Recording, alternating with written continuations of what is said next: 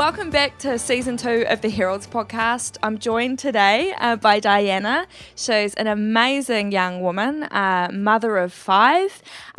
She is an evangelist, she's a soldier, she's a Salvationist from the Upper Hutt Salvation Army, and she's just all-round an exciting human being. Oh my goodness, okay. You're wonderful. So Diana is a friend of mine, full disclosure, but she's also a woman who I see the Spirit of God shining really brightly through, and I wanted to catch up with her to see if we can learn a little bit about how you, Diana, got to be the way you are. Yeah, okay, got to be the way well, actually, growing up, I was very shy. Really? Very shy. Like right now, I'm very open and everything. But yeah, growing up, I was very shy, but a happy girl. But I guess just in different circumstances, situations, I started to grow up and get louder and to say, here I am. So, yeah. What do you think changed over that period of time to help your voice come out? Yeah, to help my voice come out, growing up, a bit of like emotional abuse. There was physical abuse with exes and having a bad relationship. So as I got older, that's when I started to get louder, but not loud in a confident way. Wow. Yeah, loud in an attention kind of seeking help way, that now that I can see back and go, oh my goodness, that girl was so broken, she needed help. So it wasn't confidence within Jesus, it was confidence in seeking the worldly desires. Yeah, and so life changing, coming to where I am now is more peaceful, but saying in the past, it was very, very sad and broken. Yeah, let's put it there.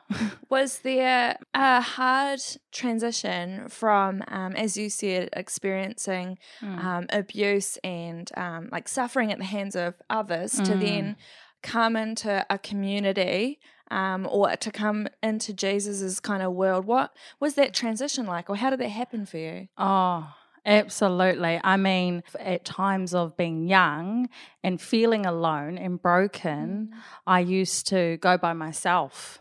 And so where my thoughts were by myself were actually dangerous instead of being, like I say, where I am at a place now. But yeah, very, very times of needing Jesus and seeking out Jesus, but not knowing who he was, to coming to a time now where I even started coming to church.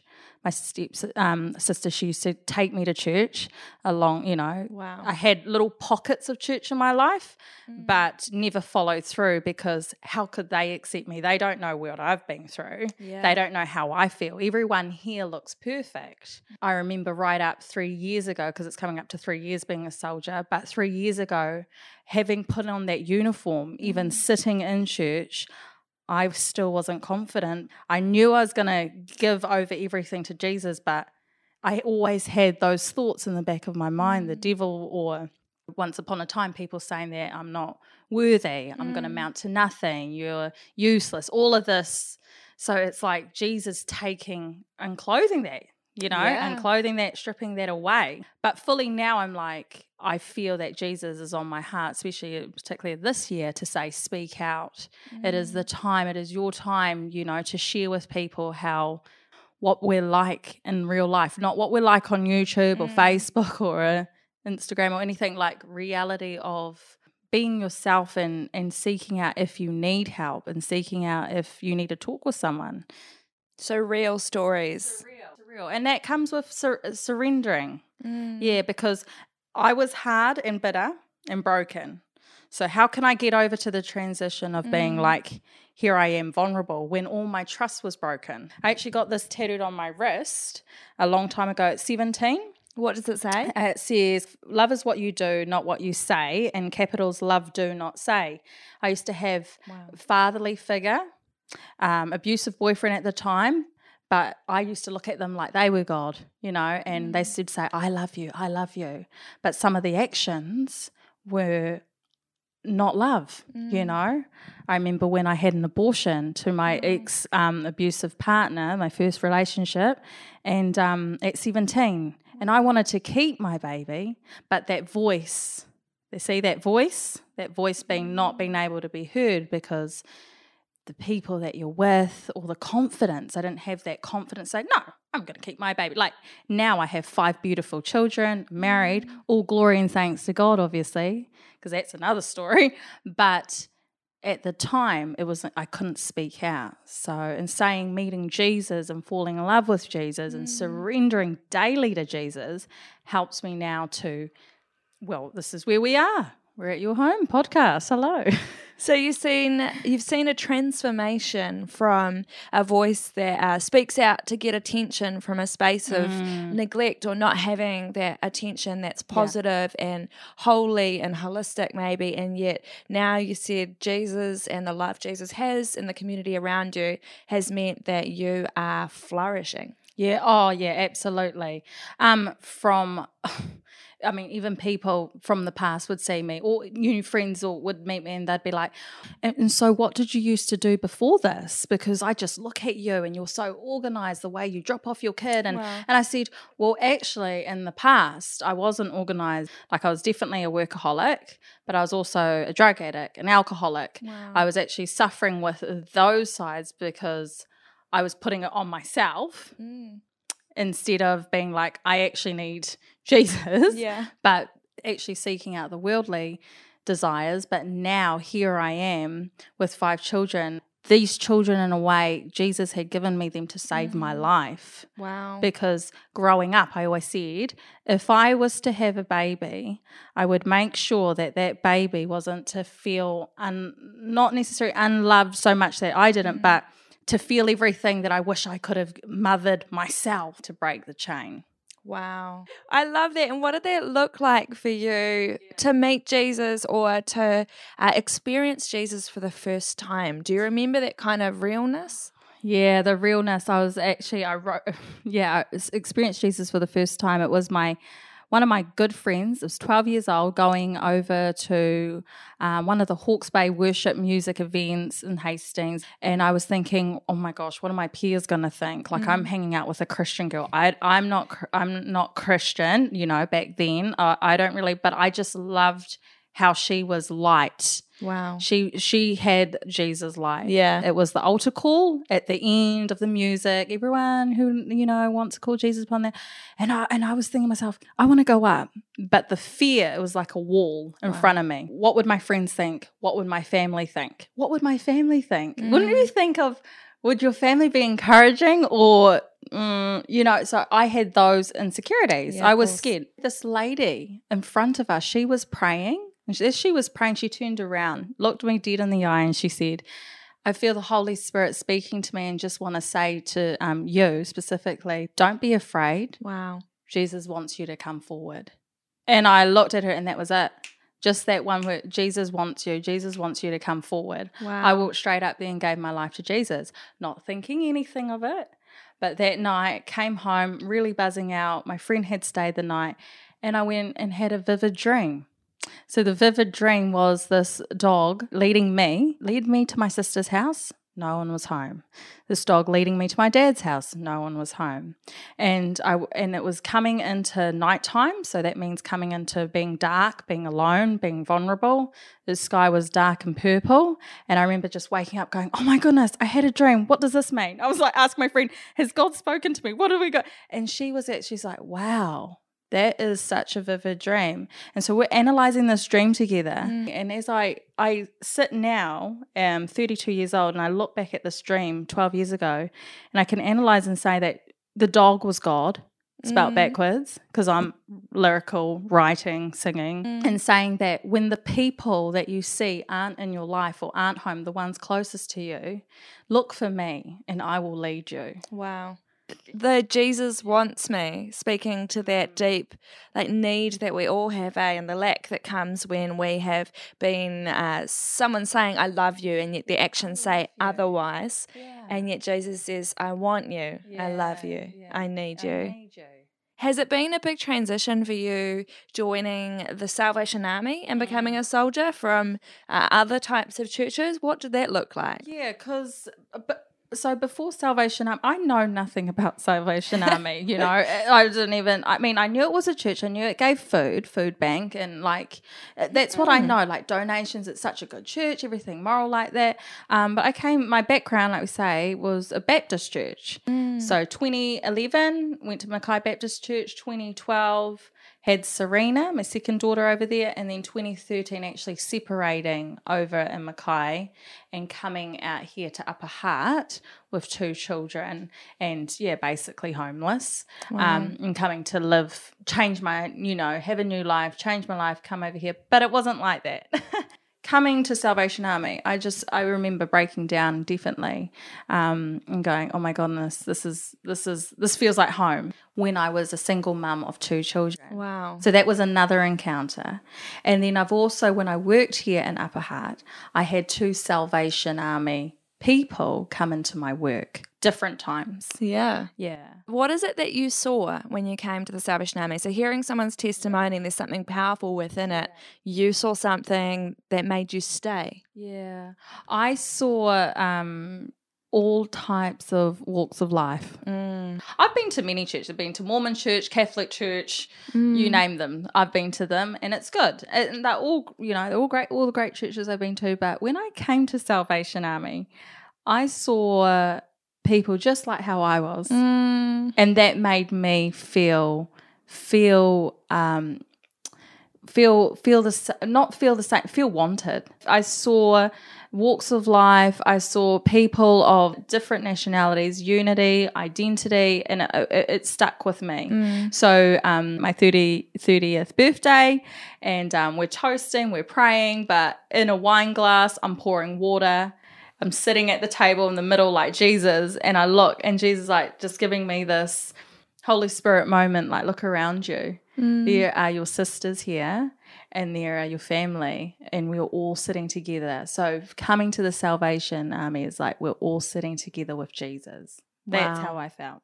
Isn't that amazing that throughout our chat together, it's been the story of being wanted and included, being surrounded by people who don't just say that they love you, but show you that they love you. It's taken a long time to feel accepted, and not by people, by myself with Jesus. The relationship that you and Jesus has is, you like Jesus loves me for everything that I am, but to really feel that and know it, that you are a loved daughter of Christ or a loved son of Christ, to claim that back, it's like, wow, I've got that, and there's something changing, and it's like you cannot stop it. It's like when you have that personal connection with Jesus, when you're seeking him out, which for many years, like I say, I'd be 33 this year, so from 2011, basically when I really wanted to come to Christ, it has been an on and off journey. It hasn't been like rainbows and unicorns and candy falling out of the sky.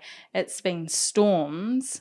It's just like, oh my goodness, I come to Jesus and I thought miracles do happen. But what makes us persistent and persevere, especially me, is daily have to seek him out. Every second have to seek him out. Praying. How does that look for you? So I mentioned in the intro that you are an evangelist. You love God. You just joined the leadership team of the Salvation Army Upper Hutt Corps. How do you manage to look after your own spiritual growth and life while also longing to minister in many different platforms? How do I look after myself? I'm reminded when I do go to church through our core officers and who anyone gets to share their testimony. I take bits out, like I write down everything. If anyone says something, I'm like, yeah, write that down, save that for a rainy day. I really now pray before I speak to my children or my husband. And I notice when I don't pray in the morning, early in the morning, could be 3 a.m, could be 7, it doesn't have a time I'm praying. So I would say spiritually taking care of myself now is prayer and staying connected. Beautiful. Before COVID, actually, my 5th son, Zion, was born, and I was like, oh yeah, I don't think I could carry on being a soldier. I had to be reminded by letting my, would you say, Christian or family or, the connection through Salvation Army, being open with them in conversation, like I'm struggling with this, and having that connection, having that, it's like a little lifeline, because Jesus gives us the lifeline, but you too, to save yourself, I need to do, it's just like if you join the gym, okay? You need a workout. No, thank you. Yeah, but if you join the gym, you need a workout, you want to go on the diet plan, you want to, well, if you're a follower in Christ, prayer, seeking his kingdom first to come through us, and therefore we go out. It's just like when I see it cross now, I get it. So we need to go up to keep fixing our eyes on Jesus in order to say, Holy Spirit, what are you speaking to me? To get that down to us and then to spread it out. Oh, I like that. To give it out. Yeah. Because we can't just keep going out, giving out, and then at the end of the day turn around and go, I've done this and I've done that. Well, yeah, you have done it, and that's amazing. But where have you actually got your spiritual food or your spiritual water from? And Jesus wants to be the well for you, and you want to be the well for others. And then there's some people who go up and up and up and up, and they just never spread out to share it. Amen, sister. And that's what I mean. Because like I said, if I had given up soldier a year ago, I wouldn't be called into leadership now. So, it's encouraging. If it can happen to me, man, it can happen to anyone. 100%. 110. 100,000. No takebacks, period. Diana, thank you so much for sharing this slice of heaven, the slice of your heart with us. You talk about honesty and openness and being brave enough to reach out and let your voice be heard even when things aren't going perfectly, not just being looking good or looking a certain way and pretending you're okay. What would you say to a woman who really longs to know and be known but is afraid or too scared that she'll be rejected if she's honest about where she's at? What would you say? Not looking out right now. Look within yourself. If these are the desires that your heart is calling for, pray on each of those specific desires and those requests and ask them to Jesus, because your Heavenly Father's going to answer you. He's going to answer you with someone coming into your life, with someone on the pathway that He sends forward. I mean, I always used to think, I'm a mother of 5. I haven't done Bible college. I'm not going to do this. I'm not going to do that. And then God says, well, hang on. It's not about what you can't do. It's what about I can do through you. So when we pray within ourselves and we ask Him, because it's just like, I'm a mother of 5. I know what my children need and when they need to eat and when they need to go to bed. And Jesus knows exactly what you need. So asking Him what you need. When you start looking out, it starts becoming anxious, anxiety, But when you look within, Jesus says, you've got everything already now, girlfriend. You've got love, you've got peace, you've got all the things lined up, but you have to ask me. And there, when you feel Him, spiritually connected, praying, reading your Bible, turn to Matthew's.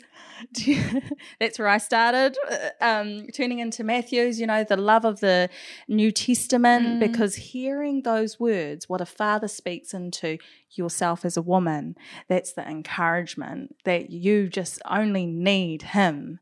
And then you're able to, go out, and then you're able to step out, and then you're able to speak out how I'm doing right now.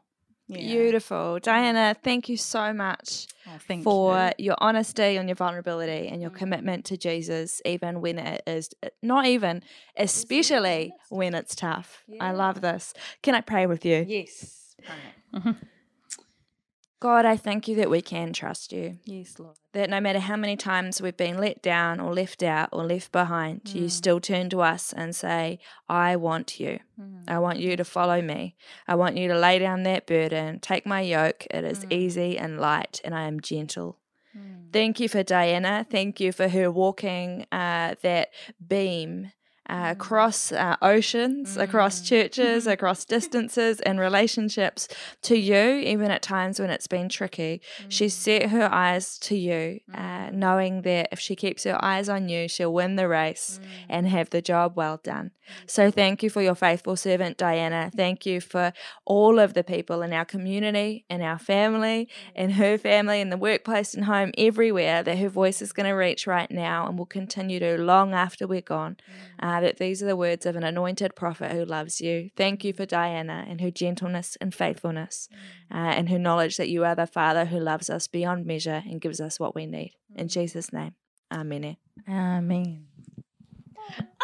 We did it. And that was just like so real, wasn't it? I love that. We would love to keep the discussion going. Head on over to our community on Facebook and Instagram and look for this episode's discussion post to join in.